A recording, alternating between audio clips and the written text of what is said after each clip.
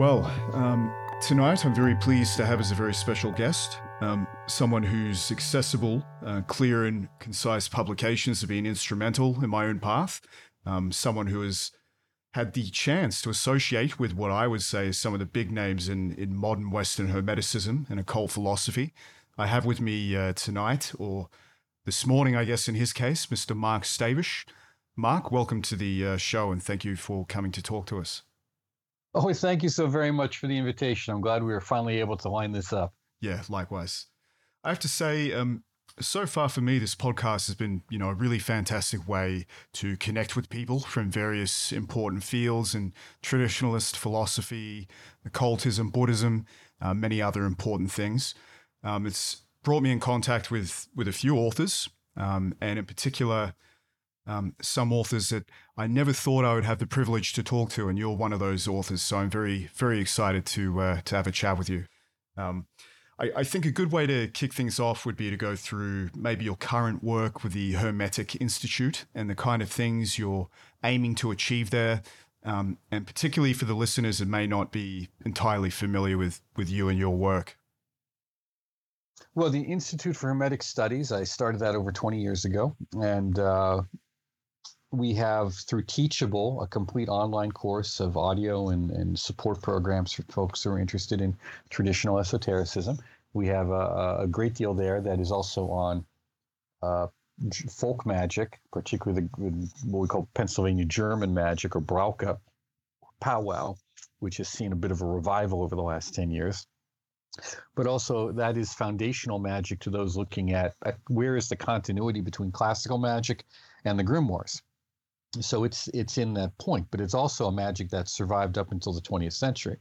My family was involved, and my brother was visiting last weekend, and we were going through this box. Literally, it's this old treasure chest, a small one, like you see on a pirate ship, right? But it's a small one. And we're pulling out old family pictures that we haven't looked at in decades.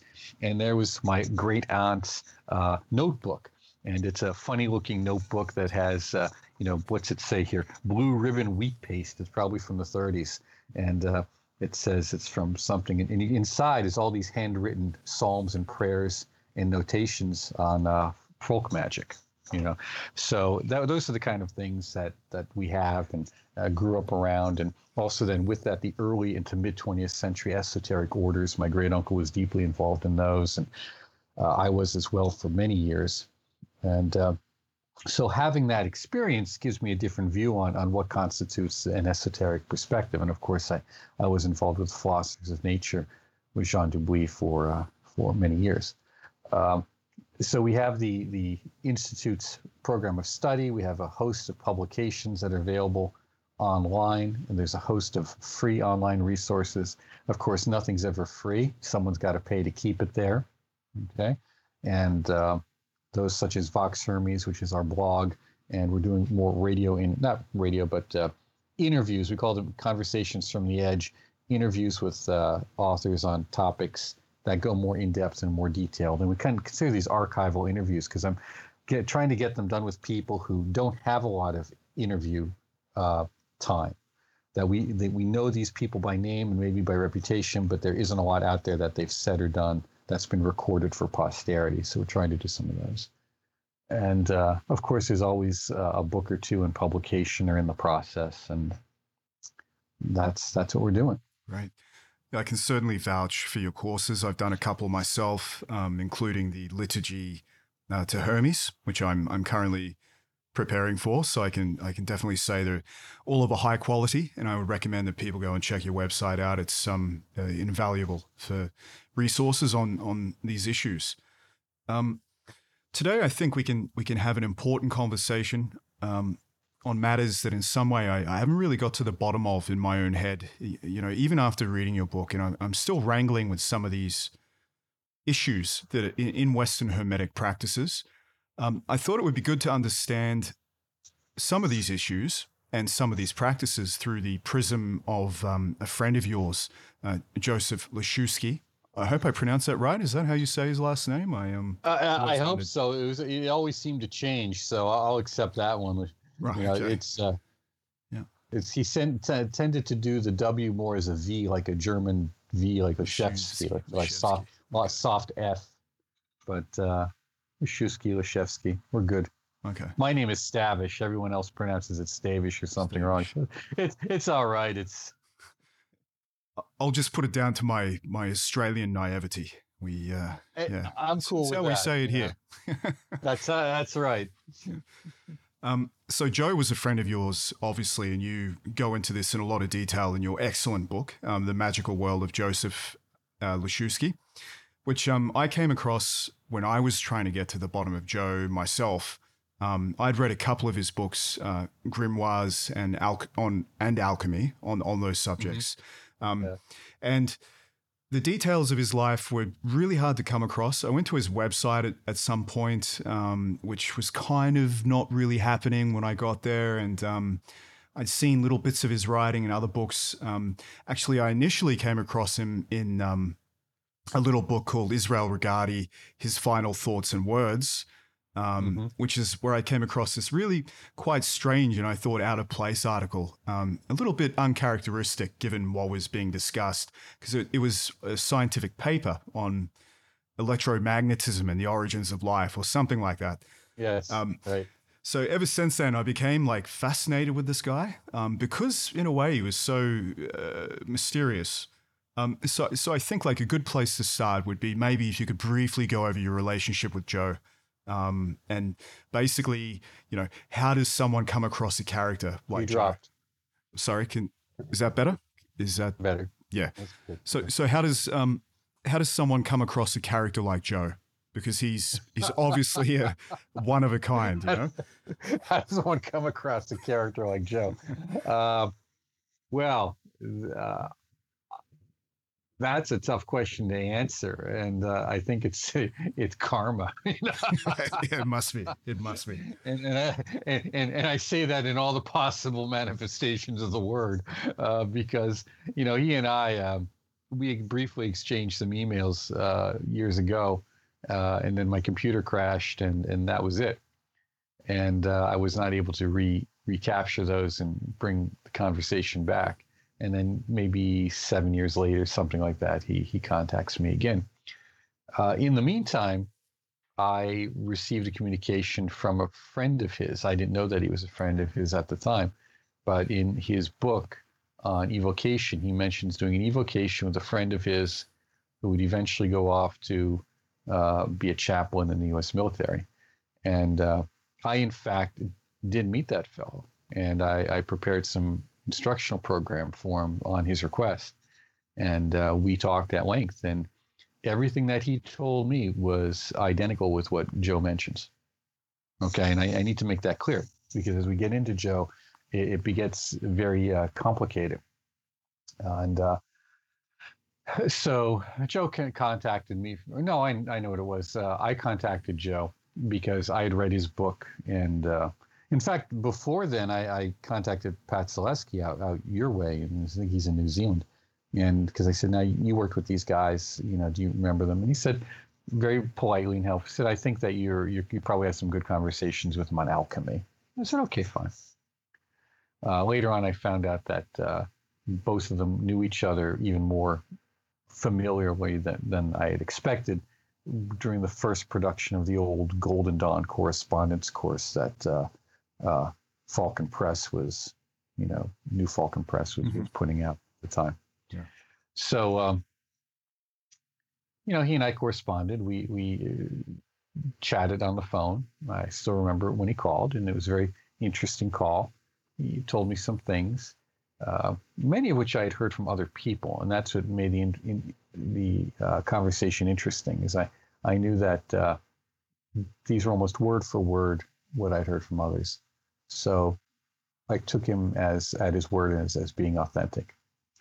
And of course, I read some of his books, wrote some stuff for him. He read some of mine. And we had a relationship that lasted for a very long time, in which we communicated almost daily, depending on what was going on. How do you run into someone like that? Again, you have to have a karmic connection, as they say. I have a good friend, an engineer, who in his youth, through his father, he managed to meet a fellow of we can only describe him of being as of exceptional quality. Hmm. You know, the fellow's also an engineer, but highly tuned into the psychic dimensions. Okay, so these people are out there. I think this fellow that my friend knew was of a higher caliber than Joe, but the fact is, people are out there. You know, and same with Jean Dubuis. He was a spectacular person, human being in terms of adept. But it's not. You don't see them. They're not promoting themselves. Hmm. You have to have a certain uh, willingness to engage in the uniqueness of each relationship, and they tend to be curmudgeons. They don't take and in a polite way, I should say, a polite way. They don't have time. Time is meaningful to them. They understand the power of time and Saturn. They don't waste their time on nonsense. Hmm. You know, like we talked about earlier prior to the show, a lot of the foolish, stupid things that contemporary occultists are involved with in terms of politics. They don't waste their time on that. Sure. Yeah, he definitely seems one of a kind, and he comes across that way as a little curmudgeonly. Certainly, it's the portrait you paint in your book to some degree. A little is polite. Yeah, yeah. And you censored him, of course, which you freely admit in the book. You know, the language he used could get a little bit colorful, I'm led to believe. Oh, it's hilarious. They say that Madame Blavatsky could swear like a sailor. Right. You know, so I wish we had a recording of that for comparison's sake. You know, I mean, it was some of the stuff and there are localisms too. So they're very colloquial. It's very funny, funny stuff. Yeah, it kind of feels like a kindred spirit because I have that problem as well, I'd say. I can say with confidence that I probably never had the pleasure of running into someone like that. So I guess it's just not in my karma. But anyway, your book, you know, was great because it gave me access to, you know, someone who was kind of a luminary in some ways. One of the things you relate to the reader in the book, and one of the things that appealed to me in his own works, was his kind of hatred of abstractions, like intellectual abstractions.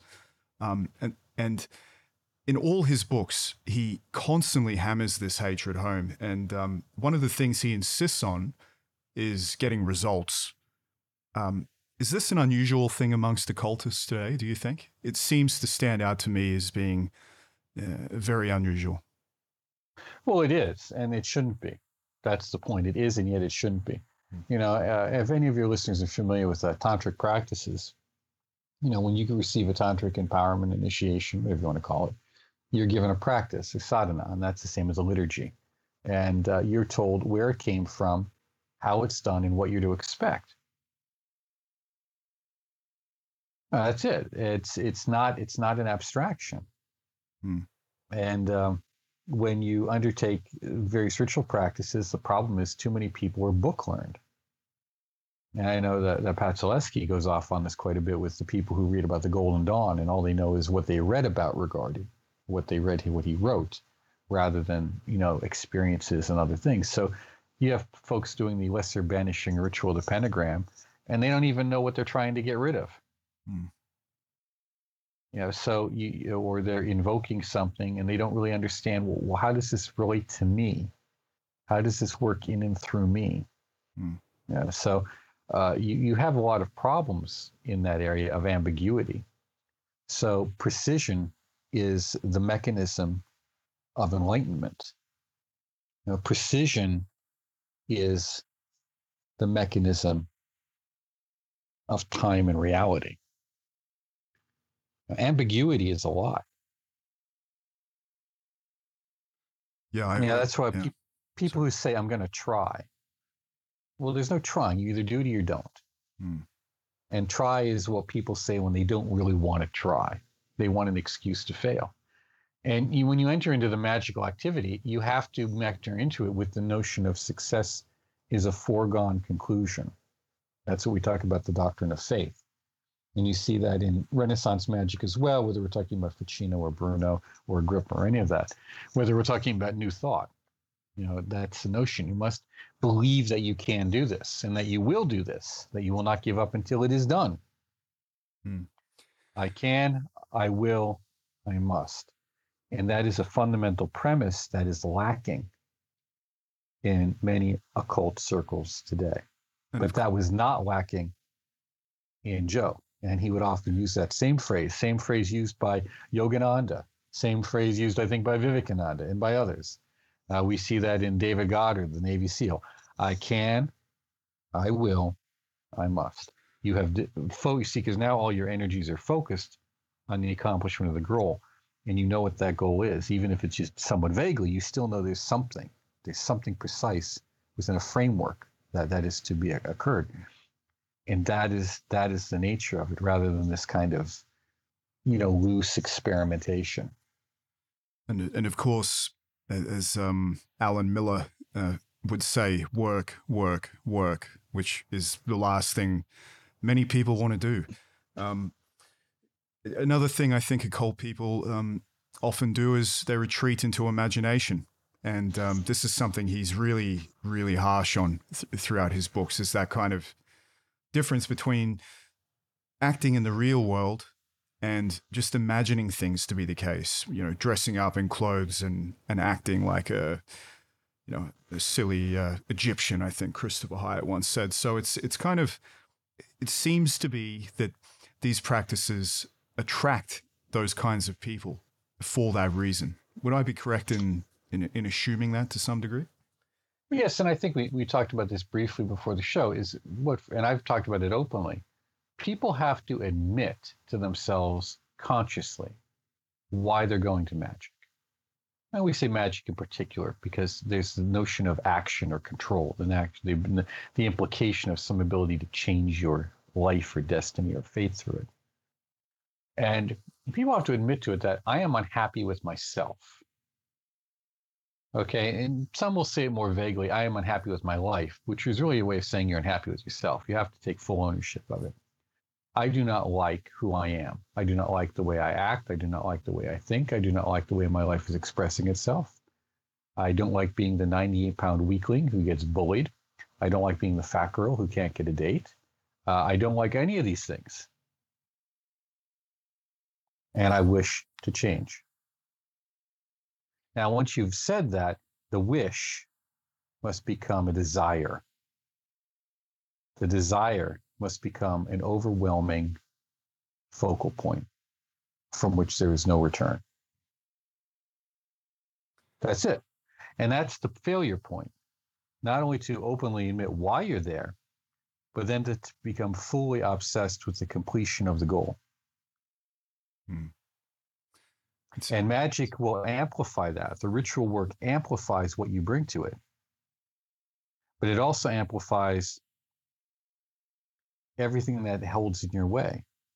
When you drop to the floor to do a push-up, you have no intention of ever moving a floor. You're not lifting weights because you plan on lifting weights.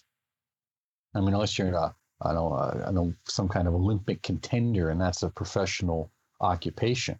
Most people lift weights for physical health and wellness, so that they can do other things with their muscles, so that they can do other things with their bodies. It's the same, and what happens is you need opposition for that to take place. So what folks don't understand often is when they invoke the energies of Venus to get a new girlfriend or a new boyfriend, which is a social thing, by the way. And Venus has not just to do with physical relationships and sexuality, but also all human interaction. Okay, all human relationships. Think of it as a dance. Think of it as a giant dance floor where all the different, because it's a 7-pointed star, where all these different energies are moving in a harmonious waltz, if you will. Okay, like maybe a 19th century, ballroom. Okay, you have to realize that when you bring up this idea of I want someone in my life to love me and to have a relationship with, or whatever it happens to be, or maybe just to get laid, what you're also bringing up is the klipoth of it, the obstacle. Because if you don't overcome the obstacle, how can you get to the thing you're after? So you do all these rituals of Jupiter to get money, or maybe the sun, that also means you have to bring up all the other things as to why you haven't gotten it. Am I making this point clear? Because without that opposition, there's nothing to achieve or overcome. There's nothing to realize. So you have to realize your obstacles before you can realize your goals. Mm-hmm. And it's one of the things I've always wondered is, a lot of people that are attracted to magic and do a spell to find a girlfriend or make more money or get, millions of dollars. Is that a reflection of dysfunctional parts of your personality? And would it just be easier maybe to go and do a bit of self-work with not a psychiatrist necessarily, but maybe a psychotherapist, get on top of those elements of your personality that maybe need some work and then maybe take on magic after that? Do you think that's a relevant way to look at things?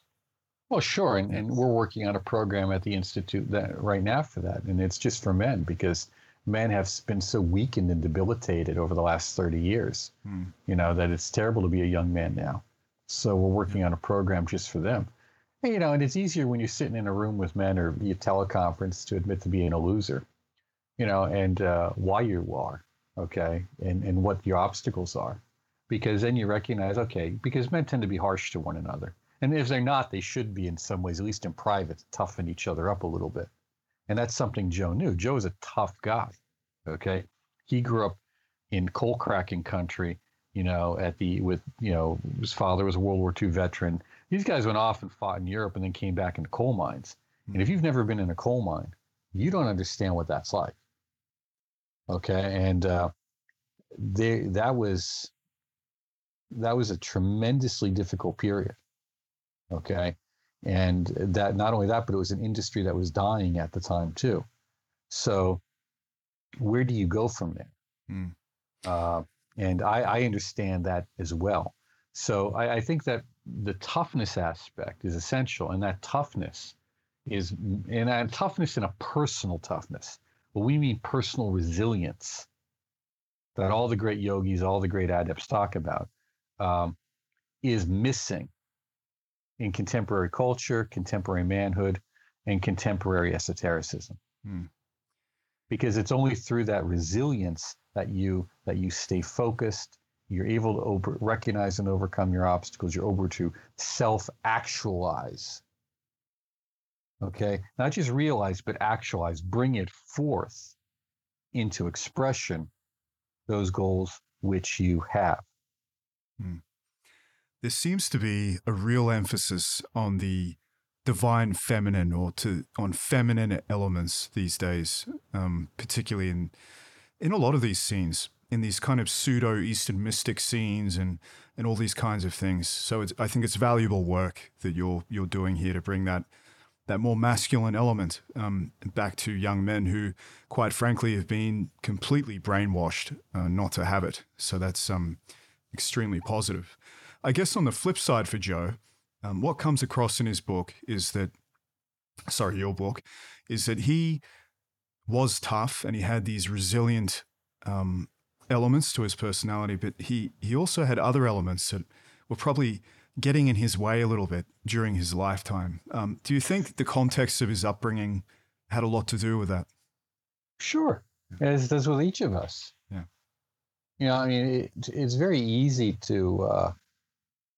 for people to read his books or read my book and be critical of someone they didn't know. It's always easy for people to do that. But we have to understand people contextually too. Sure. As again, I worked in housing. I dealt with drug addicts and strippers and whores. I dealt with drug dealers. Okay. I understand them. It doesn't mean I make excuses for them. And I don't know what they need to do. And I know what they need to do to not do that anymore. And that was part of my job. But you have to understand first where someone is at and how they got to where they're at before you can get them to where they need to go. Sure. And you understanding when I hear the people who criticize Leshevsky or me, and I look at you, you have no idea. You have no clue what that world was like. And it was hard and it was brutal. Yeah. He went home after school and would go work in a family mine. See, a lot of the old mines, the pits, there was actually a pit that went straight down into the ground. Wow. That were no longer considered commercially viable. They'd go down there and get their own coal to heat their house with. Wow. Yeah. I remember, at the end of when I was still a very small child, I still remember coal being delivered.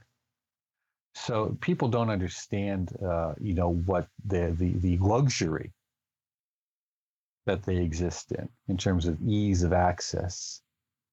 There's an arrogance in the youth, and the arrogance is thinking that somehow they're better just because it's easier. Well, that came from somewhere and somewhere else. A lot of people did the hard work to make that car possible, or to make that food possible, and make that.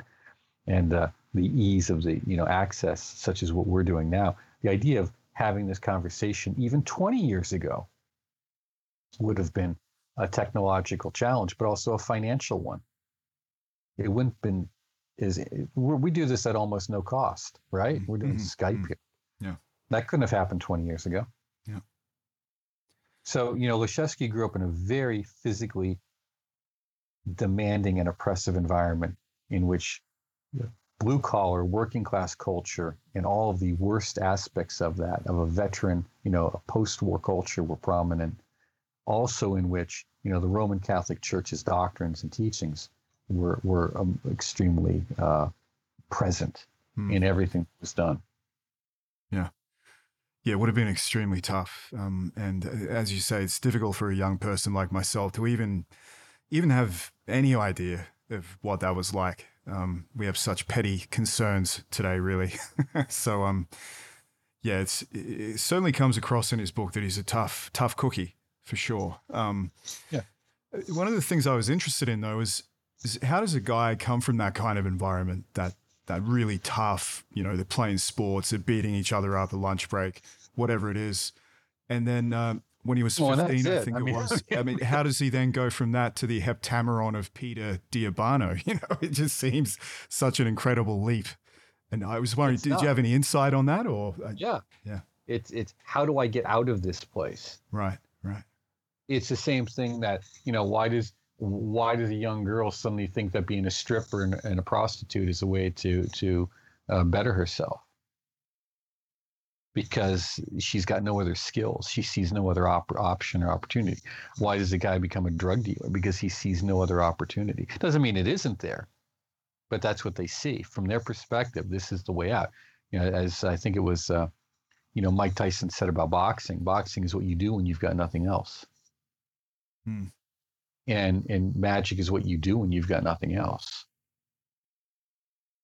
So that has to be admitted. People have to come to grips with that. He knew he was capable of more. He wanted to be more. He wanted to do more. He wanted to show these people that he was in some ways better than them, and in some ways he was. And people need to understand that while that sounds, arrogant and egotistical, and it is, there's also truth to it. Okay. And it may not be the truth. We work with what we've got. Can't bring that back enough. We work with what we've got and where we are. And for him, magic was going to be the mechanism, where he would get the resources to move on and have a better life. So, one of the things no one was going to pay for his college.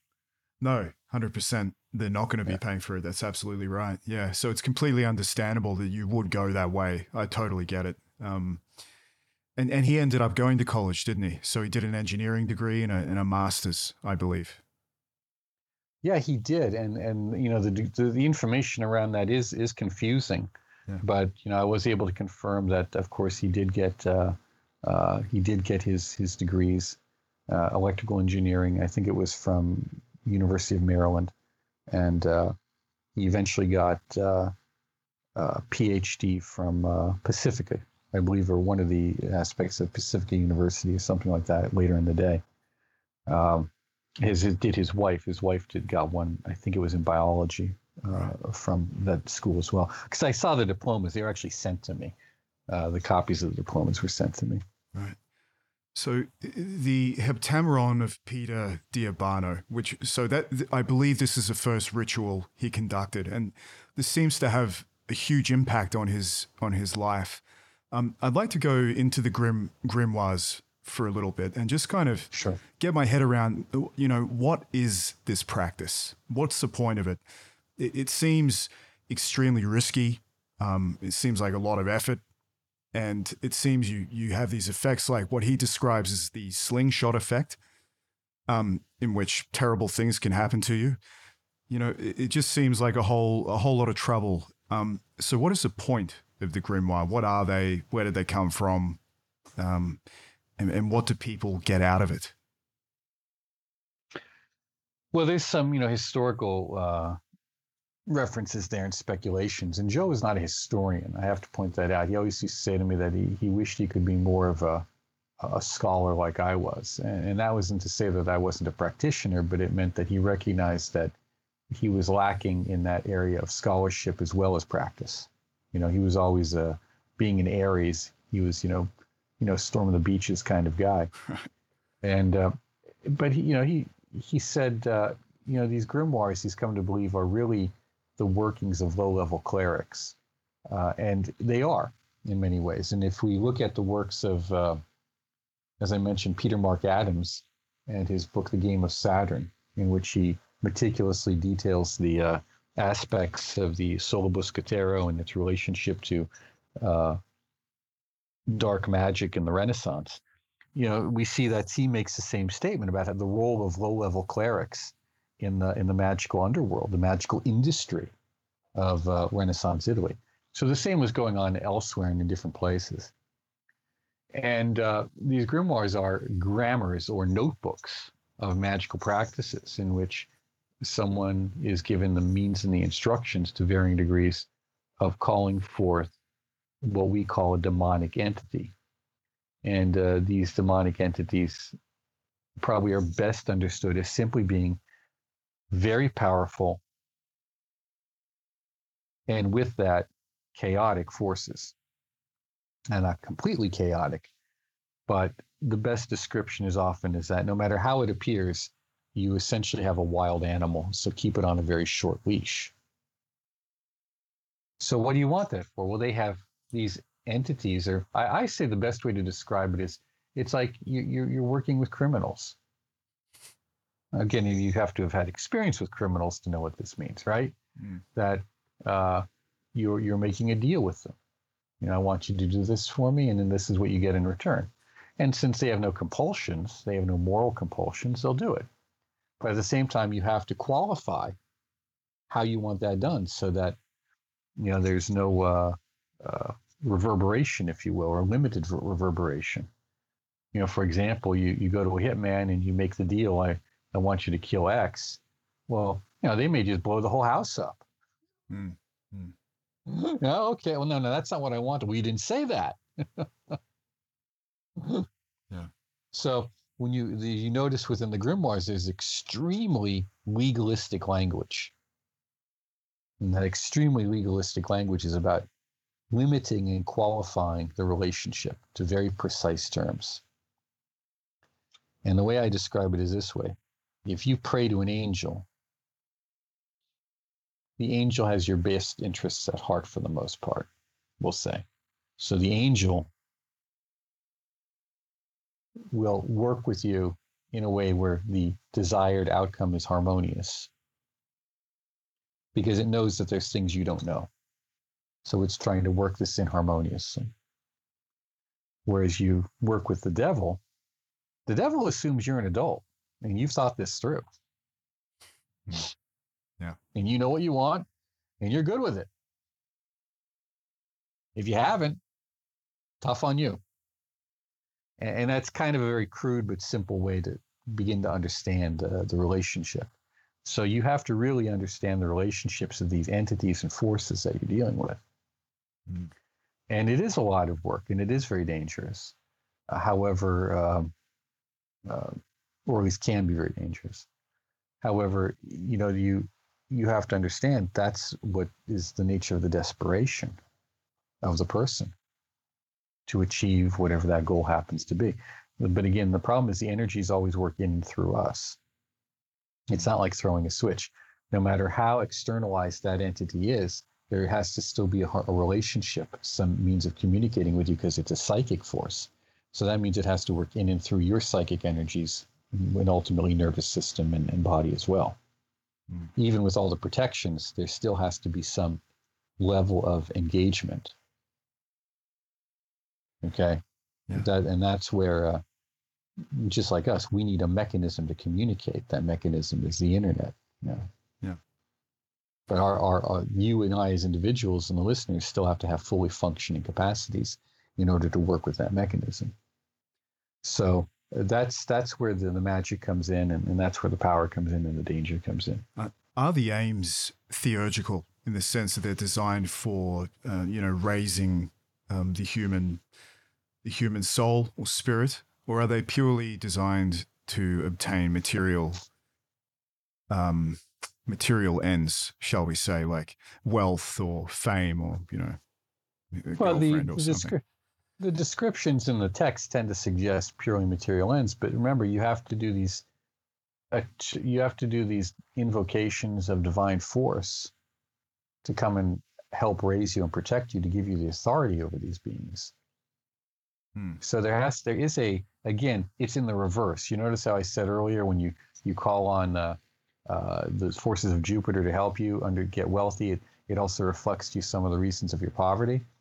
Or same here, but it's in the reverse. In order to control these forces, these negative forces, you first have to have a good connection to some degree with these positive forces. And that's where it gets tricky for people to understand, because there's various aspects of demonic magic that can be very tricky. They don't all fall under the same rubric, but at least within the grimoires, which were coming out of, again, that Catholic tradition and maybe some degree of Byzantine tradition, and we're coming from the clerical underworld. At least the original people who were doing it had that sense of divine connection, that they were trying to bring order to the world. We're gonna connect with the divine, whatever that is, whatever God is or these angels are. They're going to protect us, and we're going to use that force to bring some harmony into this world. Okay, that's one way of looking at it. Sure. Yeah. But without that, either way, without that higher connection, you're toast. Yeah. His experience was quite incredible. I think he was the first one. So he's 15 years old at this point, I believe, and he is stuck in a magical circle for, I think it was 3 days, wasn't it? Something incredible like that. It was like 2 or 3 days. It was over a weekend. I believe it was New Year's Eve or something, and his parents were out, and he was trying to do something to motivate the sale of their property, I believe it was, if I can get that correct. But, he and his friend, they're stuck there because stuff's going on in the house.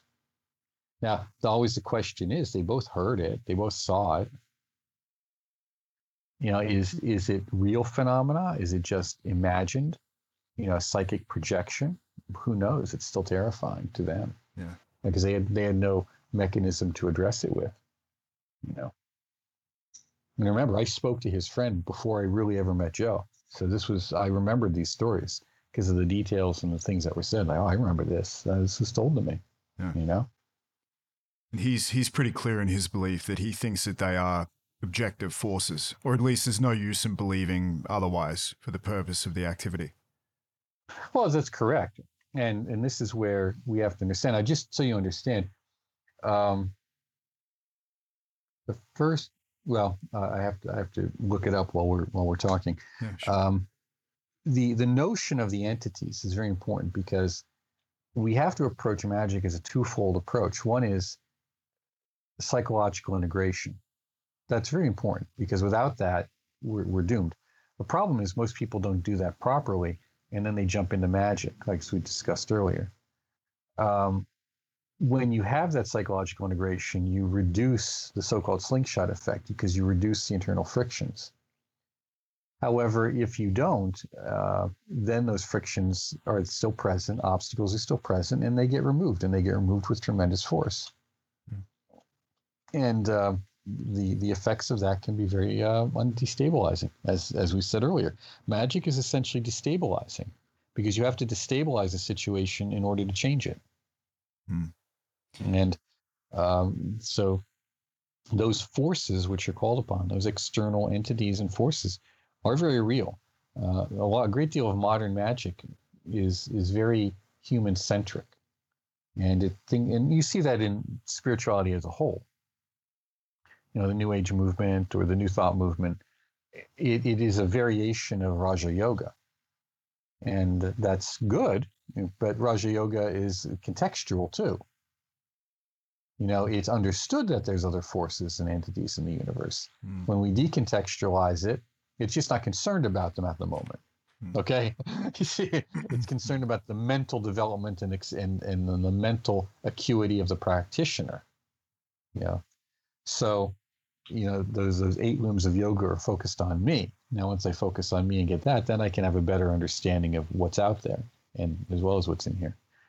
Whereas when we do magic, it's this notion of, what are these forces? Are they really real? Do I really believe in them? How do I recognize them? They're just an expression of my own, just an expression. You see, it's minimized, whereas they are an expression of your own psyche. Remember, microcosm, macrocosm. And they also exist quasi-independently. I say quasi because I don't really going to claim to grasp the fullness of the cosmology involved. Just like you and I exist quasi-independently. Right. Yeah. Yeah. It seems like an extreme way to pursue personality change, to be honest. I can just think of much easier ways to do it than what's expressed here. And even theurgical aims, it just seems very, very intense. Is there a tradition today that people continue to do this that you're aware of and have success with it as a viable way of practicing and living life? Is it?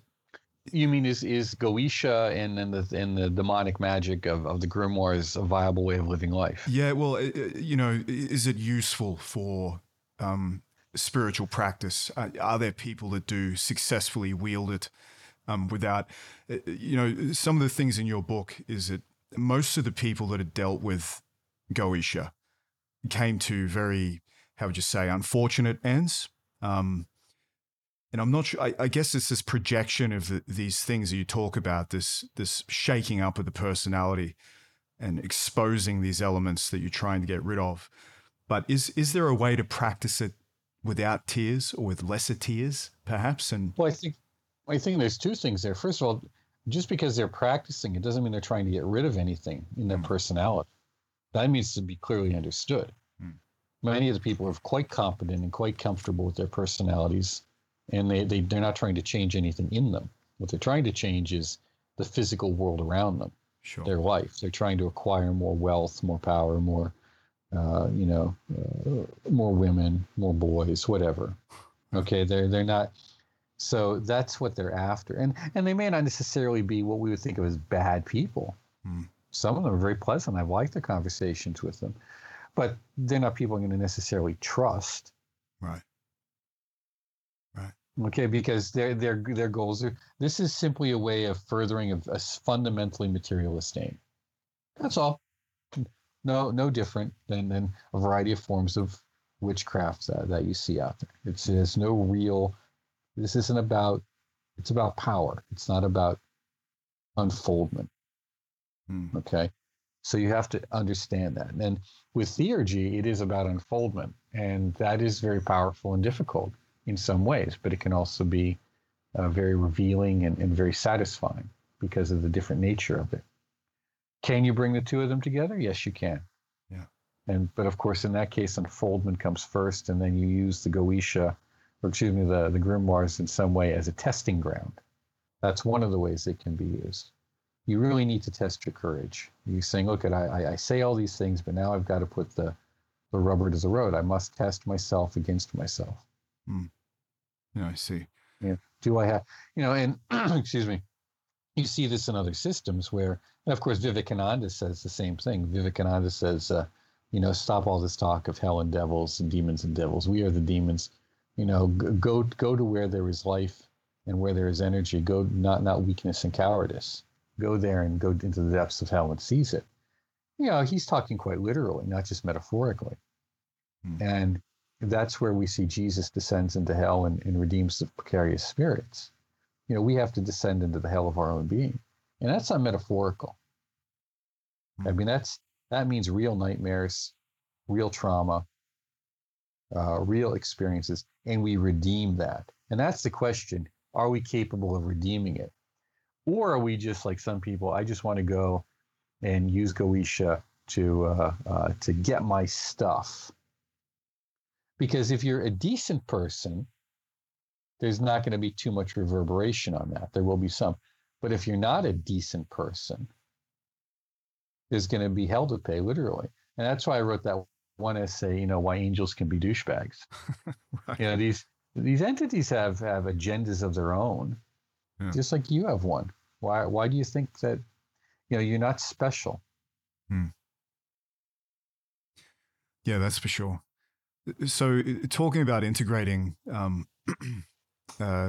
Goetia and more theurgical practices, it's something Joe did very successfully in his practice of alchemy.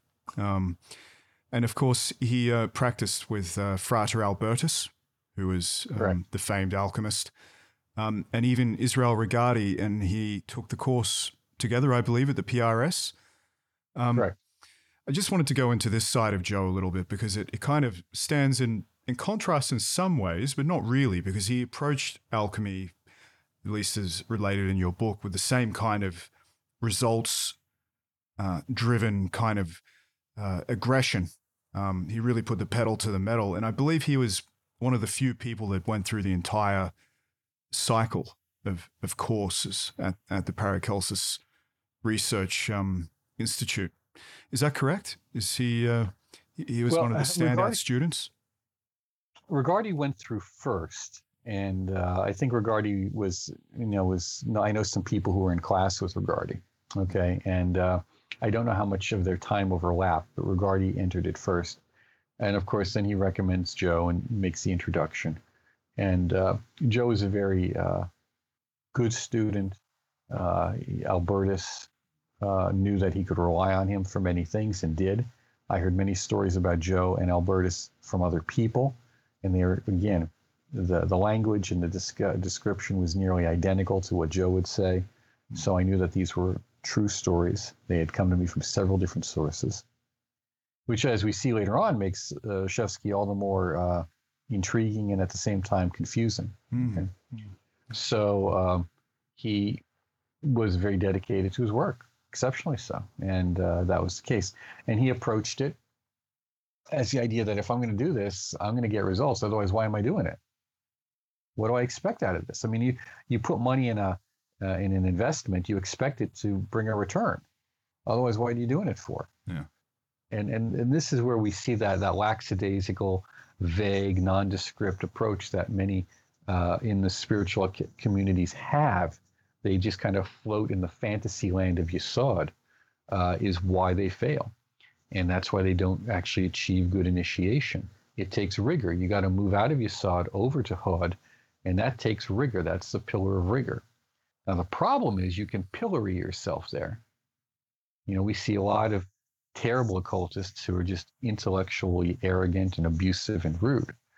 They have not managed to integrate a good emotional and a good social aspect in themselves. And that's, again, the pillar of mercy over at NetSac. But these are still just fundamentals. This is just basic human nature, okay, basic human personality stuff. So they're not even really good initiates at this point, okay? To say they're an initiate or an adept would really mean that they have what we say the experiences to some degree of what we think of as Tiferet. And that at least is part of the requirement of good harmony and balance. And just because you have the experience and can carry it over doesn't necessarily mean you live there, so to speak. It doesn't mean there's a permanent transformation. Just because you can lift 100 pounds in an emergency or 200 pounds or 500 pounds, that doesn't make you an athlete or a bodybuilder. And it's the same way with these inner experiences. These inner experiences come, but they have to be, there's a periodic nature to them, and they have to be integrated. because they do disrupt the system. So they have to be integrated. Alchemy helps tremendously with that. And Joe took on some of the most difficult alchemical experiments there were, whether it be the preparation of the gur for the homunculus, or even, working with some mineral work with it to prepare for a stone, at least a white stone or a red stone. And, he saw a great deal of things take place there. And of course, with Regardie, Regardie was an associate to some degree of Albertus's. Yeah. They knew each other. Yeah.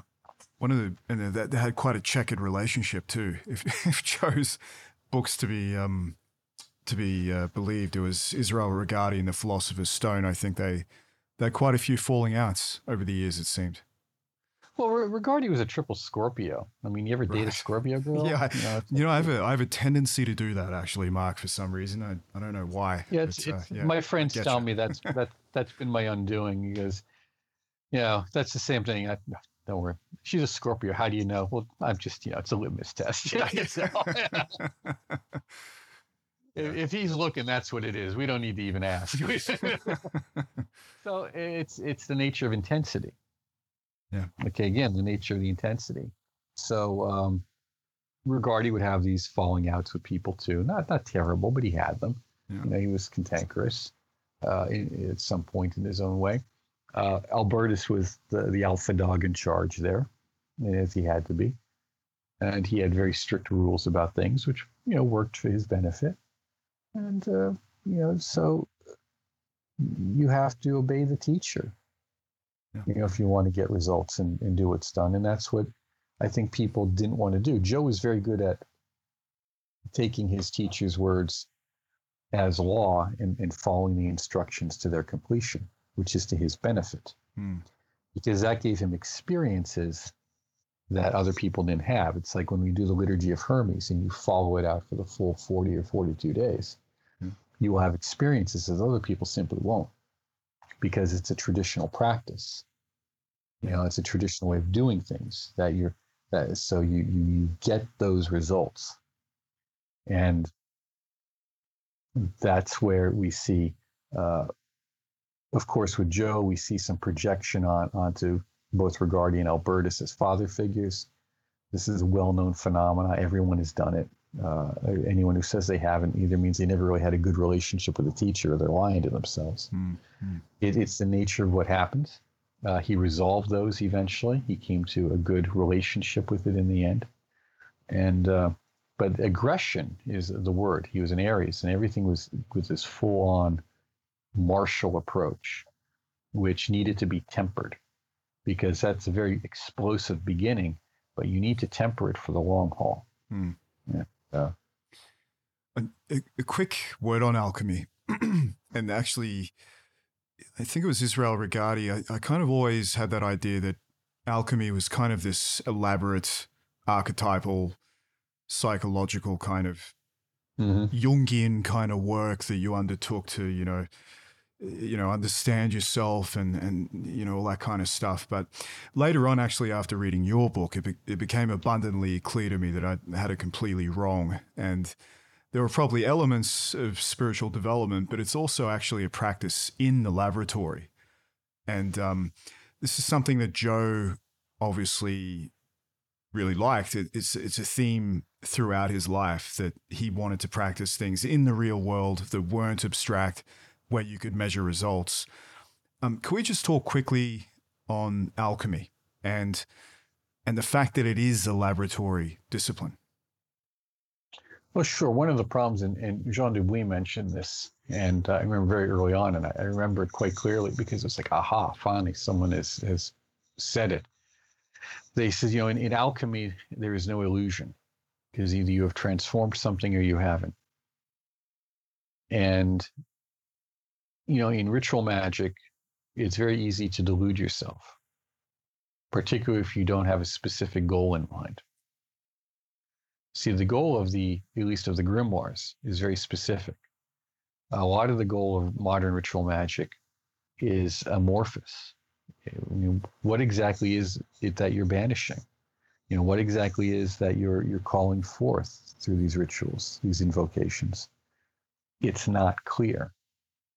So that lack of clarity leads to a great deal of, again, delusion. That's not the case in alchemy, because either you've done it and you have a result, or you haven't. So that's where results need to be brought to all tables of activity. Mm-hmm. We say that in computer programming, someone told me there is a phrase that goes, you know the function of the program by the results. What's the purpose of the program? You know it by the results. Mm-hmm. Yeah. And we always say that by the results, you will know them. We have to stay focused on results, not theoretical ideas, not abstractions.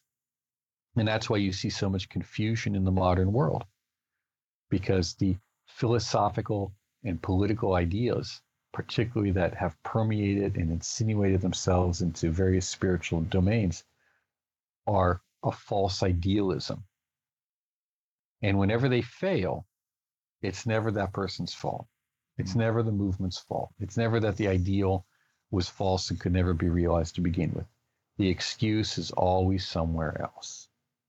And that's anathema to initiation. That's anathema to genuine spiritual progress. Genuine spiritual progress is, I am fully responsible for my life. I take responsibility for my life and the things that come from it, of it. Yeah.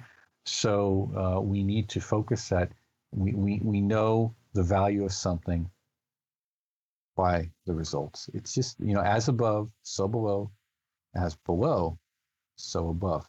So we know someone's value in the spiritual dimension in many ways based upon what they can bring to the table in life down here. Interestingly, Regardie, I think he got stuck at, is it the mineral antimony? He had an issue with that. He actually burned his lungs, didn't he? Antimony is tricky because it contains sulfur and arsenic, and so it's dangerous. And he was working in his lab, which he had in a shed, and unfortunately, he did injure himself twice. And once, I think it involved ultimately putting him on oxygen. So he was skilled. I understand that he was skilled. That was, but that, accidents can happen, and accidents are when we're not paying attention. So that's what that's what can happen. And Joe was very successful at alchemy, so he went through this course pretty much in its entirety. And as you say, he got into, it's called the waterwork, isn't it, with the gur and the homunculus, which is something I wanted to talk about a little bit, because your average person, and to some extent me myself, would read that account and just think, it's got to be rubbish, surely. But I guess I have no reason particularly to doubt it.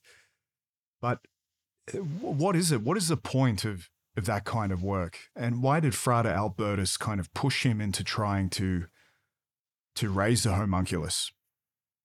Well, it's very simple. He knew that Joe had the balls to do it. Right. And do you think it was an interest for Frater Albertus, or was it just Yes. Yeah. I have no doubt about that. Albertus was very good at compartmentalizing people and things. Okay. Wow. So he would, compartmental, and we all do that to some degree. Some people are better at it. So, he knew what he could rely on Joe for, and he knew what he could rely on other people for, but doesn't necessarily mean those two people ever met. Yeah. And it seemed to take a lot out of Joe when it failed, by the way he accounts at the end of the whole thing. Yes, it appears that way. And I think this goes into an area of occultism that, going back to, Peter Mark Adams' book, The Game of Saturn, is hinted at in terms of Byzantium magic. And, we hear a lot of talk about sex magic, particularly as a result of Crowley and Paschal Beverly Randolph. However, those notions of sexual magic are really simplistic and primitive when you think about them. The real notion of the sexual fluids which is primarily the humans, the male sperm, but also blood, particularly menstrual blood, is well documented in Indian Tantra, but also in Vajrayana Buddhism. When we hear about bodhicitta, compassion, that's a terrible translation. The word is more of awakened mind or heart mind of courage. But the ultimate bodhicitta is in the essences, and the essences are those. We talk about taking refuge in the Buddha, the Dharma, the Sangha, but also there's the channel winds and drops, and those drops are the fluids, the red and white fluids as they're called, and that how they transform energetically, are transformed and rarefied for the creation of the rainbow body of light, as we would call it. And in Indian Tantra, I think they refer to that as the transformation into the ojas. But this has to be truly understood as a reality, and that the use of these various fluids and forces in a variety of shapes and forms, not just internally to ourselves, is something that is quite frankly is horrifying to most people. They just don't have the wherewithal to even have the intellectual discussion, let alone to consider the actual application. And the homunculus is one of those applications. Yeah. Because you're dealing directly with the energies of life itself. Which is funny because, so many people do these breathing exercises, the pranayama, but pranayama simply means mastery of life energy. Right. That's what you're talking about. Because if you're not breathing, you're dead. So you better be mastering your life energy. Yeah. And this is in some ways an extension of that, to put it in some rough equivalency. Mastery of the life energies. Sure. Sorry, go on. I think there's a relationship between the homunculus, and this is just my idea. I believe there's some relationship between the homunculus and the creation of living forms for immortality, physical immortality on some level. And I believe that there's some relationship between it and the sexual yogas of creating a lineage. This is known in Tibetan Buddhism as a tolku, a magical generated line, where the individual reincarnates into that family line because it has a better genetic propensity for the work and also inherits the resources. Again, in Game of Saturn, Peter Mark Adams talks about that with regards to the Renaissance magic. And I mentioned that to you, that I'm familiar with it from German folk magic as well. But these are considered ideas that really shake people up, because we're getting to the hearts of reality itself. And the universe suddenly takes on a different shade when you start talking about this stuff. Yeah, no, it certainly does. But I find it endlessly fascinating. It's incredible to me. And just reading that account was something else. But yeah, I guess that this leads me to segue to some of the more unusual elements of Joe's personality. You give the account that he said that he was involved in NASA research for many years, and that also he was involved in the space-time continuum and research in time travel. Would you like to go into that a little bit? Because this is one of the bits of his personality that I had a lot of trouble getting my head around, to be honest, how that fit in with who he was and why he thought these things were important at all. Well, that's the interesting part about Olszewski, is that his occult life was well known to people, at least to a group of people, and therefore I could verify it. It's just that simple. I've stated many times. His mundane life is where we get into the areas of confusion. Okay. It is in his mundane life where we get a lot of the contradictions of where he worked or where he didn't work, what he said and what he did, what he told me versus what his wife told me. And I think that and a lot of things he would often tell me, I'd find out were true. Years later, they'd often be true. But where he got that information from, I don't know. I can't tell you. Yeah. I just, and I don't pretend to. I just know that what he said about his professional life was dismissed entirely by his wife to me. Hmm. And yet at the same time, he did well. I mean, she worked, they worked, they had a lot of stuff, for whatever that was worth, and he had a devoted clientele of students who appreciated what he did for them, or he believed they did for him. Why time travel? I mean, the NASA thing is neither here nor there, but why time travel? And I think that he fundamentally was unhappy with his life. And I don't think anyone hasn't gotten to a point, in their life where they just wish, if I could just go back and do this differently. If I just said this instead of that, if I treated him or her this way instead of that way. It's not simply a matter of, I want to go back in time and, invest in Microsoft. It's about, how can I take what I've learned and use it? Because there's no sense of a future. There's no certainty of an afterlife. There's no certainty of that kind of survival that we talk about. You have hosts of esoteric and yogic practices that are designed to guarantee that, or to at least build that in some fashion. Here, it's more or less a doctrine of faith. You close your eyes at night and you hope you wake up in the morning.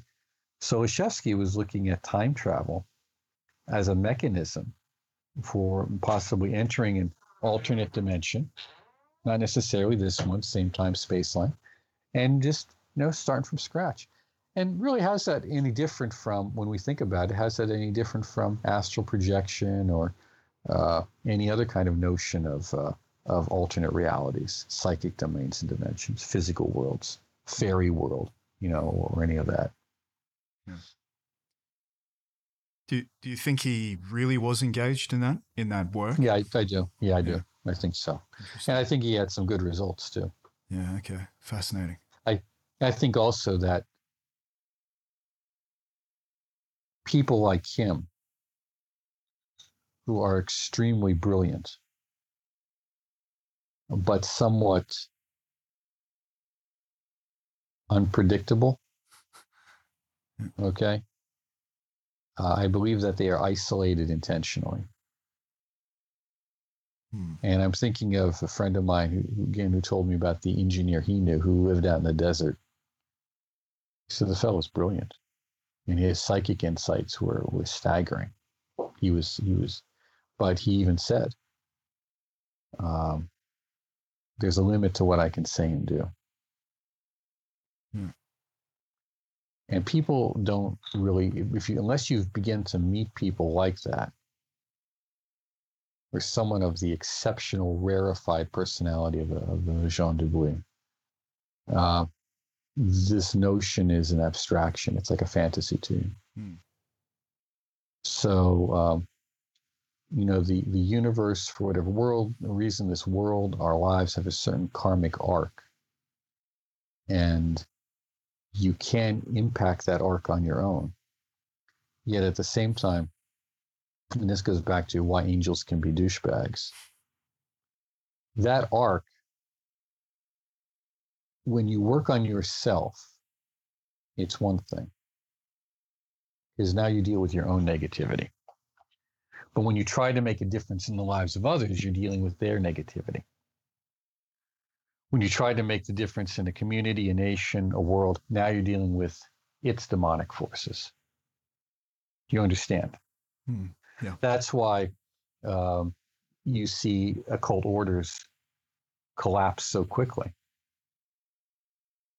because they're not really prepared to deal with the negativity. They're approaching only the idealism, whatever that idealism happens to be. And they're not prepared to deal with the resistance that is essential for the growth to take place, for the muscle to be built, for the intellectual acumen to occur, for the artistic skill to be expressed, for the perception of self to be realized. They're not prepared for that. Yeah. Interesting. There seems to be a dichotomy, and it just keeps coming through. And maybe I'm just not getting it properly, but there seems to be a dichotomy where, as maybe in Rigardi's terms, you have the character structure, because of course he was into Wilhelm Reich and and that kind of thing. And you have these, as Reich would probably put it, neurotic character structures or muscular armor, whatever you want to call it. And it seems like there's a dichotomy between that and the magical world and the world of theurgy and theurgical practices, and that really it's a good idea to get a hold of that, of what's in the physical world and your psychology, perhaps, before pursuing these kinds of practices. Do you think that's valuable? Because I just keep seeing this come up and up over and over. And in you the book. you need to understand that Joe did. Yeah, sure. I mean, he worked with Rigardi, he worked with a Reichian therapist out of Philadelphia. Okay. And he did this stuff. Yeah, right. But the degree of the trauma, the degree of the childhood trauma was severe. Yeah, sure. Yeah. So, how do you overcome that? That's why he used to say, "How do we get along so good?" And I said, "Well, it's simply because I don't expect you to be any different than you are. Yeah. I'm not trying to change you." Mm. Yeah, and that's part of why we see so many problems in contemporary movements like the OTO, or other things. I'm not in the OTO. I never have been, and I am not now, and I will never be. But why do we see these problems? Well, because too many people are trying to force political views on others and to change them to the way they think they should or ought to be, these moral imperatives, rather than working on themselves. Yeah. And then you can extrapolate that to pick a group, Unitarian Universalists. I mean, they should just be a pact already, a political action committee, or any of these groups, because they're not accepting individuals as they are and then working from there. It's trying to have a preconceived notion of the direction, and that you're not there yet, and you need to be here. And magic doesn't work that way. We're talking about a phenomena of self-creation, as Levy said and others said, that takes untold periods of time, from the beginning of beginningless time, as they would say in Vajrayana. And now we're going through that, the fall from grace, or involution, as we might call it, that is also firmly stated in the hymns of Orpheus, the Chaldean oracles. And then what? Well, then there's the return, the path of return, or self-awareness, and how does that take place? It takes place through friction. I become aware of where my finger ends, not because I know I have a finger, but because when I hit something, I become aware of my limits only by encountering them. And that's where Saturn comes in, this role of Saturnian limitation, which we're pretending, doesn't exist. I mean, the current events right now is simply, 6 months ago, we got mugged by Saturn. That's all that, you got to learn to accept these things so that you can deal with them, so that you know properly how to manage it. Yeah. And Saturn is about time, space management. Yeah. There's some essays on my blog, Vox Hermes, about discussions I had with Joe along this notion of time, space, and psychic encounters that we have. One about UFOs and floating heads and stuff like that. And so I think folks might want to read those, because those are kind of interesting. Absolutely. In terms of what goes on. Yeah, if you could send me the links to that, maybe I can publish it in the show notes. That'd be excellent. I'd like to read them as well. Yeah. Okay, I'll send you 3 or 4 of them that were pretty good. Yeah, great. So I think that's where we're at with it. And how do you refine your personality? How do you refine your character? Well, especially if you don't even know what you're doing. Yeah. And if you're lucky and you have a good therapist, or someone like Rigardi or Albertus to help you, you can go a fairly long way. Towards the end of the book, the situation that Joe finds himself in, and I won't ruin it for people, because I recommend that they go and buy it and read it, because it's amazing. There's a kind of crescendo where things appear to have gone very wrong for Joe for a number of variables that I won't go into. And he says quote, "The Western tradition does not work. It does not work. I know alchemy works, but magic, it is too unbalanced. What proof do we have about who wrote it and why? I am done, and I will never perform another evocation to visible appearance again. I performed many evocations, 5 of them major, but never again." And there's a theme throughout your book where a number of, he relates stories about Rigardi and other people, how they go to magic for a little while, then they just leave it alone. And it seems to me to be a fairly scathing indictment. And I don't know if he just flat out was freaking out in that moment and was saying that as a result of that, or if he truly meant it and he became disheartened with the movement just in general. Do you have any insight into that? I mean, obviously, given what you do, you don't agree, but I thought it was a fairly scathing indictment by someone like that to say that. Well, we have to understand what he means by the words. And so in one respect, I agree with him. But we have to understand the words, what the words mean.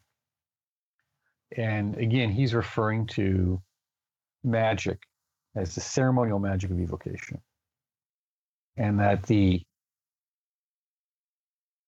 results are often too unreliable because of the entities that you're dealing with are unreliable. So that being said, when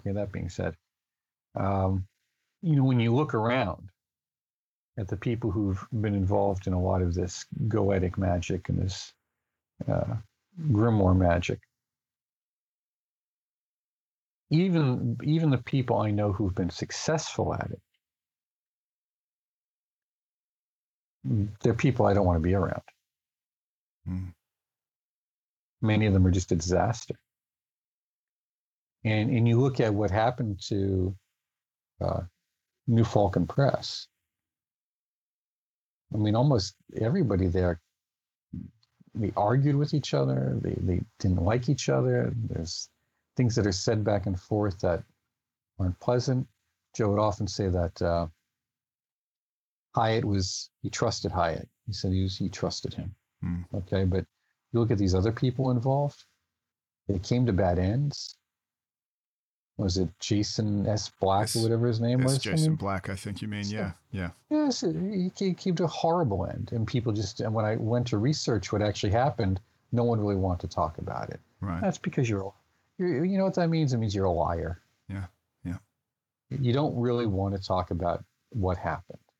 Mm. And we see this again and again and again when we're pushing material out there for people without the prerequisite preliminary practices. Mm.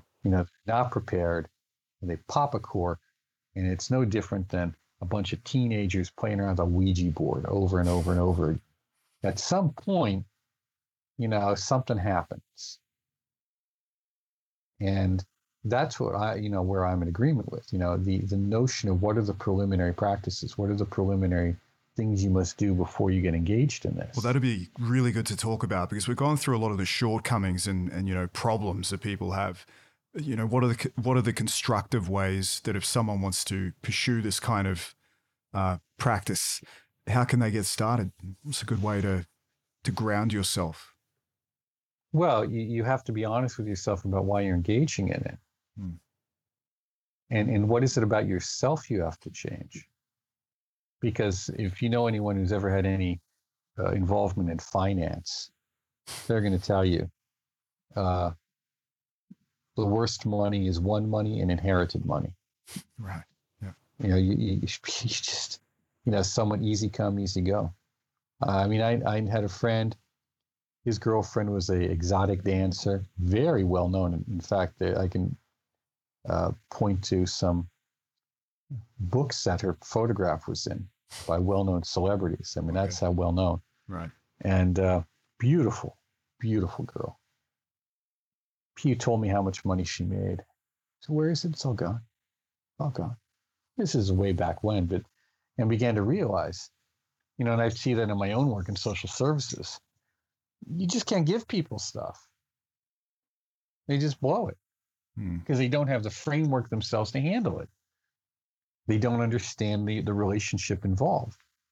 Now, some do. Some can step up and change their lives, but many people can't. It's just that reality. It's hard to grasp. People don't accept it. So, you pour this power into a vessel that's malformed in some way. And that's where the slingshot effect takes place. That's where the bad stuff happens, because it's got to shake out the rust. It's got to shake out the obstacles. It's got to shake out all those things that keep you from being a fuller, better expression of who you can and will be. So unless you're willing to, go through those troubles, and that's where the heartache comes in, then it just makes things worse. I always thought so a lot of people. Yeah, sorry. A lot of people go into denial. That's where we see the pathology. And I wrote that book, Pathology of the Sublime, because there's a lot of pathologies that come up and they're not addressed. So you really have to, the best thing is I'd say if go through maybe 2 or 3 years or 4 years of really solid, hard therapy, painful therapy, do everything you don't want to do. You don't want to work at Walmart? Fine, go do it. Do everything you don't want to do, because that's what you're running from. And magic is going to show that to you exponentially. It's going to pull out all your weaknesses and hold it up to you. And that's the guardian of the threshold. That's the demonic terror that people have to ultimately face. That's more important than whatever's on the outside of the circle. Then the magic works for you. I often wonder when looking at these like the modern world in general, and from a perspective of, say, Renee Guénon or Julius Evola again, just to bring them back into the narrative, this idea of the Kali Yuga and this kind of solidification that they say is going on in the world.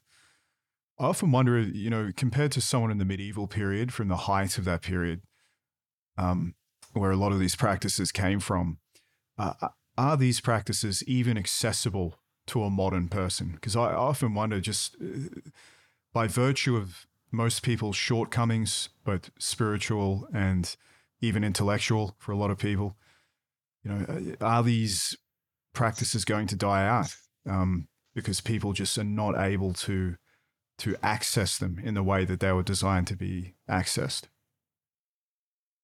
Boy, well, that's a huge question, isn't it? I mean, we see within Tibetan Buddhism, Vajrayana, we see within Indian Tantras even, the explosion of the ease of access of information over the last 20 years, and in the last 10 in particular.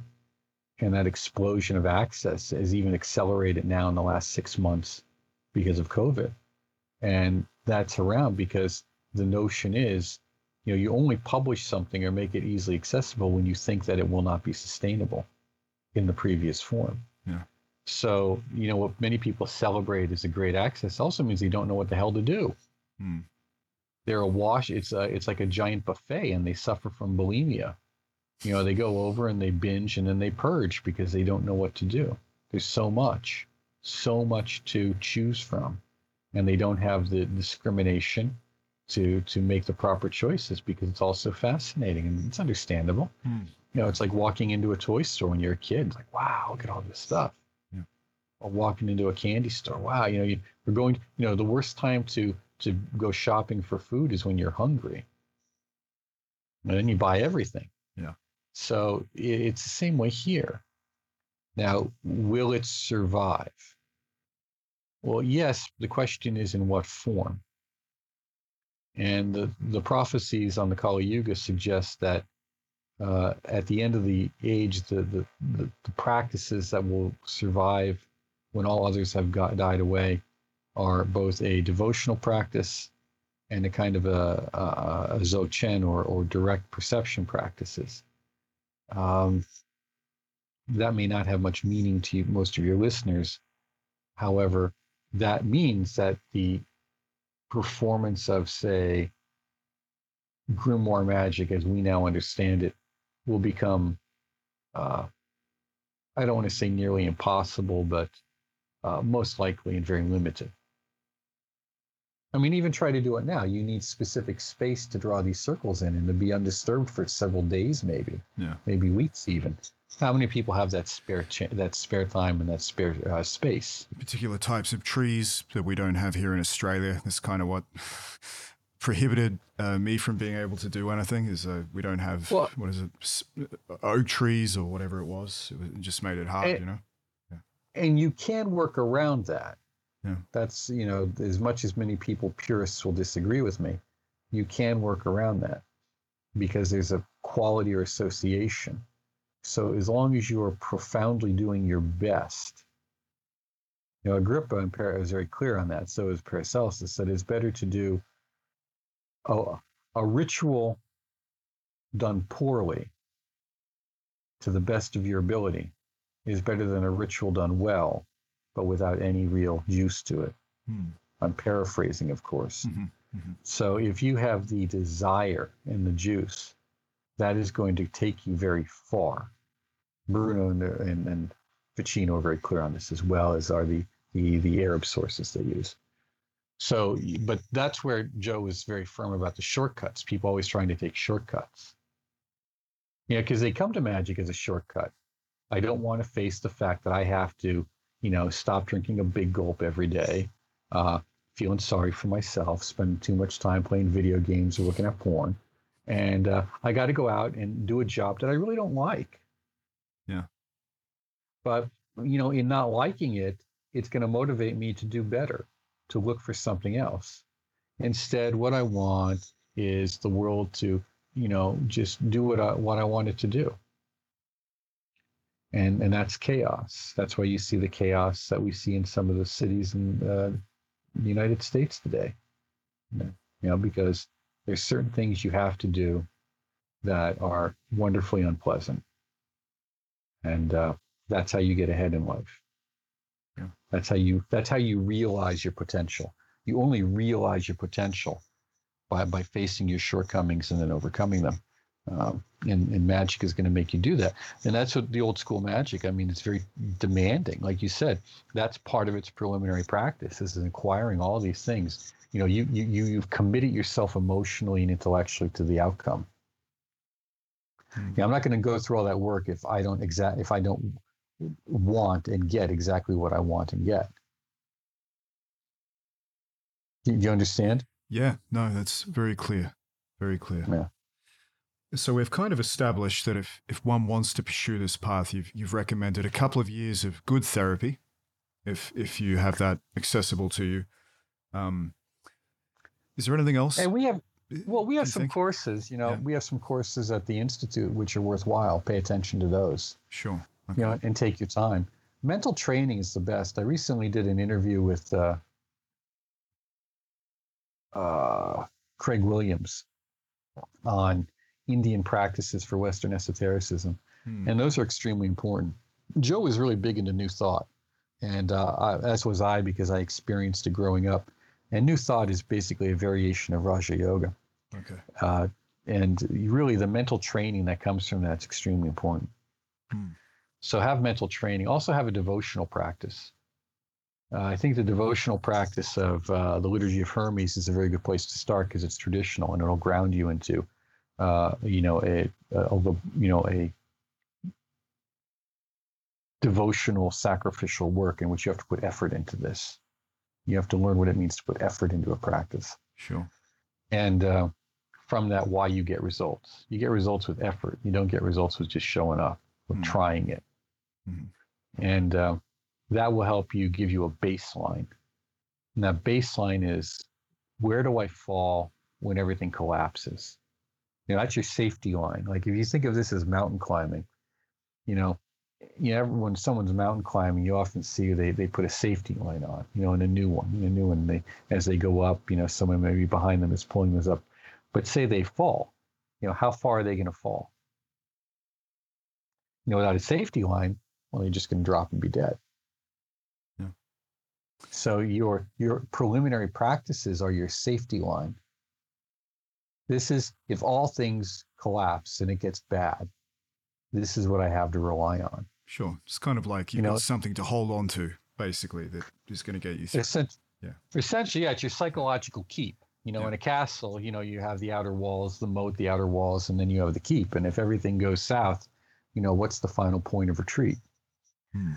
And you have to have that within yourself. You have to have a final point of retreat, which is not the final point of retreat. In fact, it's the point of origin. It's the point of beginning. This is where all my juice comes from. Because the keep isn't the last thing built in a castle, it's the first.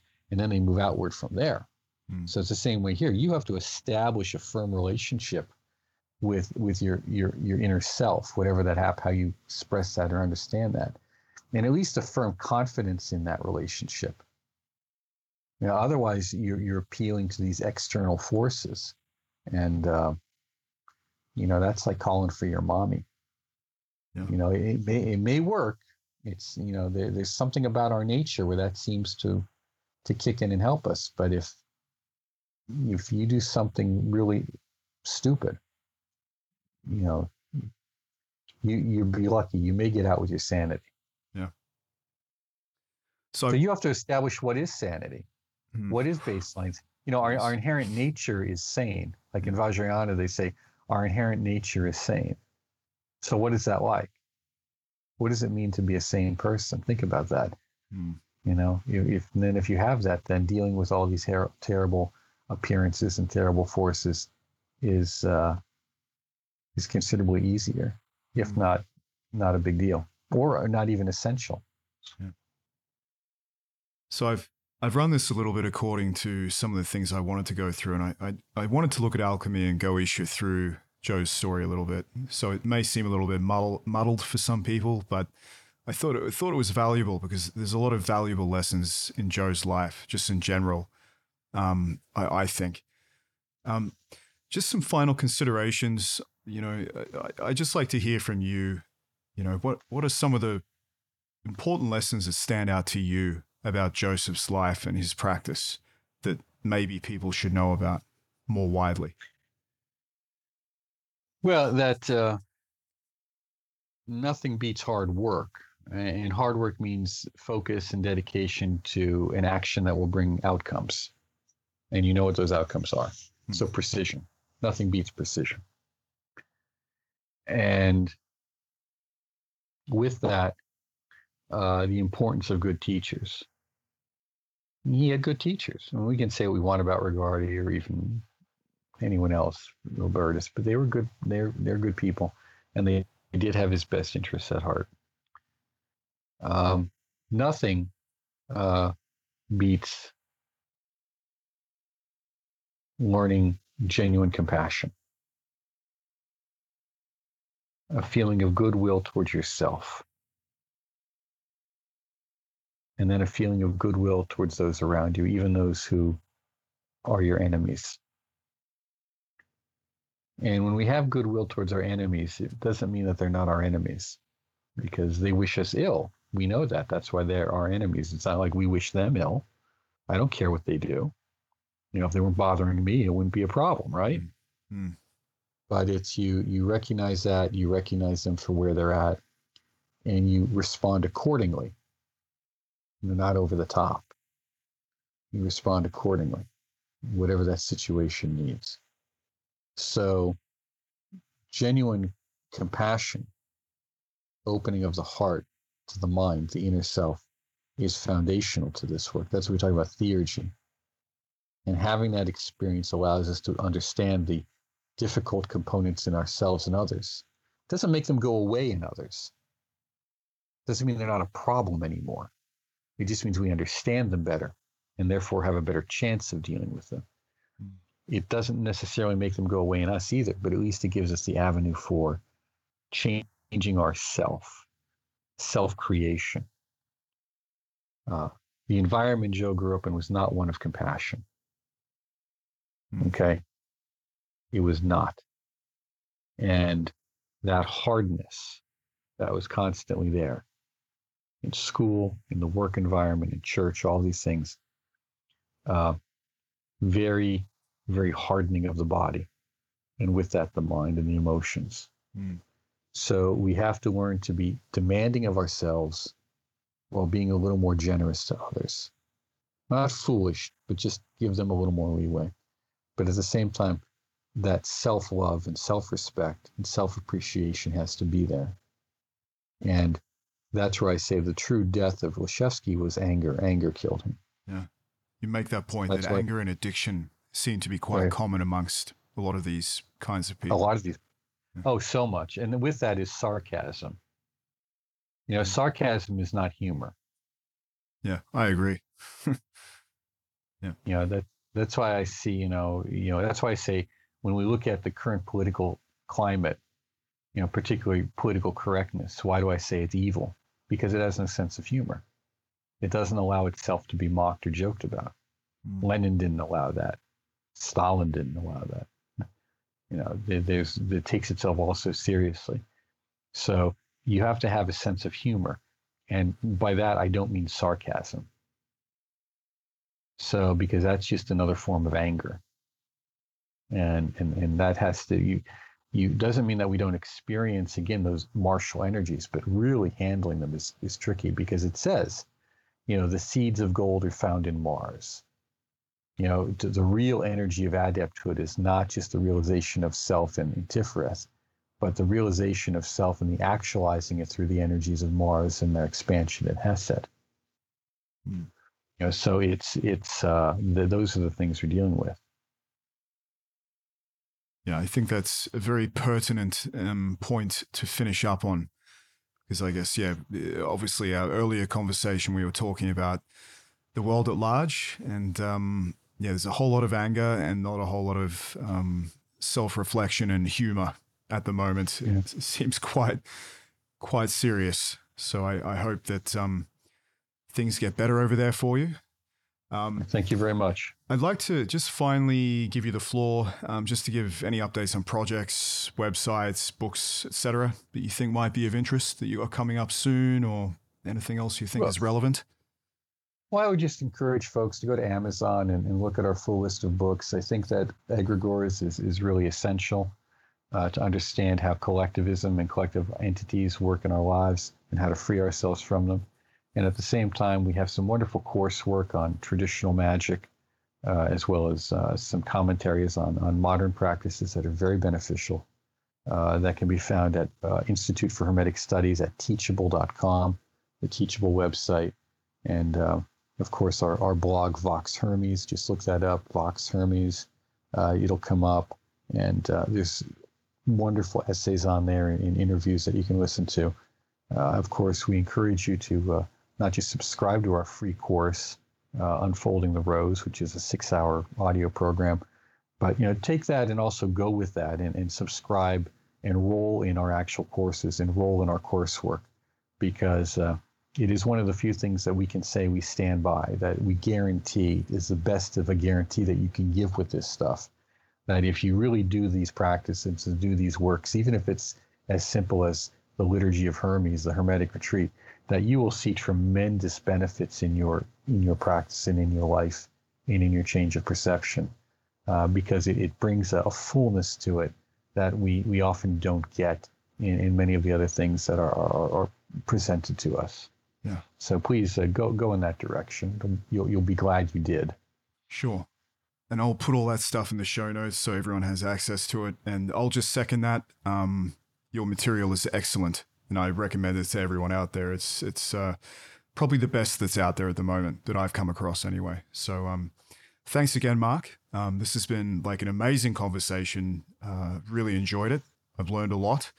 And I'd just like to thank you for your generosity in coming on the show and talking to me. It's been amazing. Well, thank you very much. And it's been great being here. Excellent. Thanks, Mark. Okay. So 3, 2, 1. We're done with the show. Yeah, we are. Unplug this so I can hear you without these in my ear. Yeah. Can you hear me now? Yeah, I can, mate. Yeah, it's excellent. Oh, good. I get that ringing in my ear after too long of those earbuds in there, Yeah, it hurts. Definitely, it hurts for sure. I'm getting a bit of feedback there. Hang on, let me just. Yeah, it's because of my speaker. I'm not. I got to be closer to my computer. Right, cool.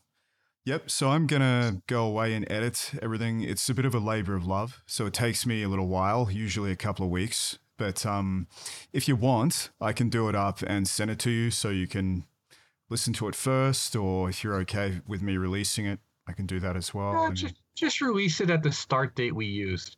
You can keep the other stuff for yourself. I don't care. But just start with the start date where we do the introduction and move forward. Yeah, sure. Okay. Yeah, I'll keep the politics out of it, I think. Well, it's yes. yeah, we don't need the aggravation for that. People don't want to listen to that. They want to hear about Leshevsky. I don't know. Actually, the crowd I have, they're kind of interested in politics. They'd probably kind of like it, but Well, I mean, on this cast, we could do something separate if you want to. yeah. Okay. That sounds good for sure. Good. Yeah. Great. I got to run. It's getting near noon here. I got to have lunch. Yeah. I'll talk to you later. Thanks, Mark. Yeah. See you, mate. Bye.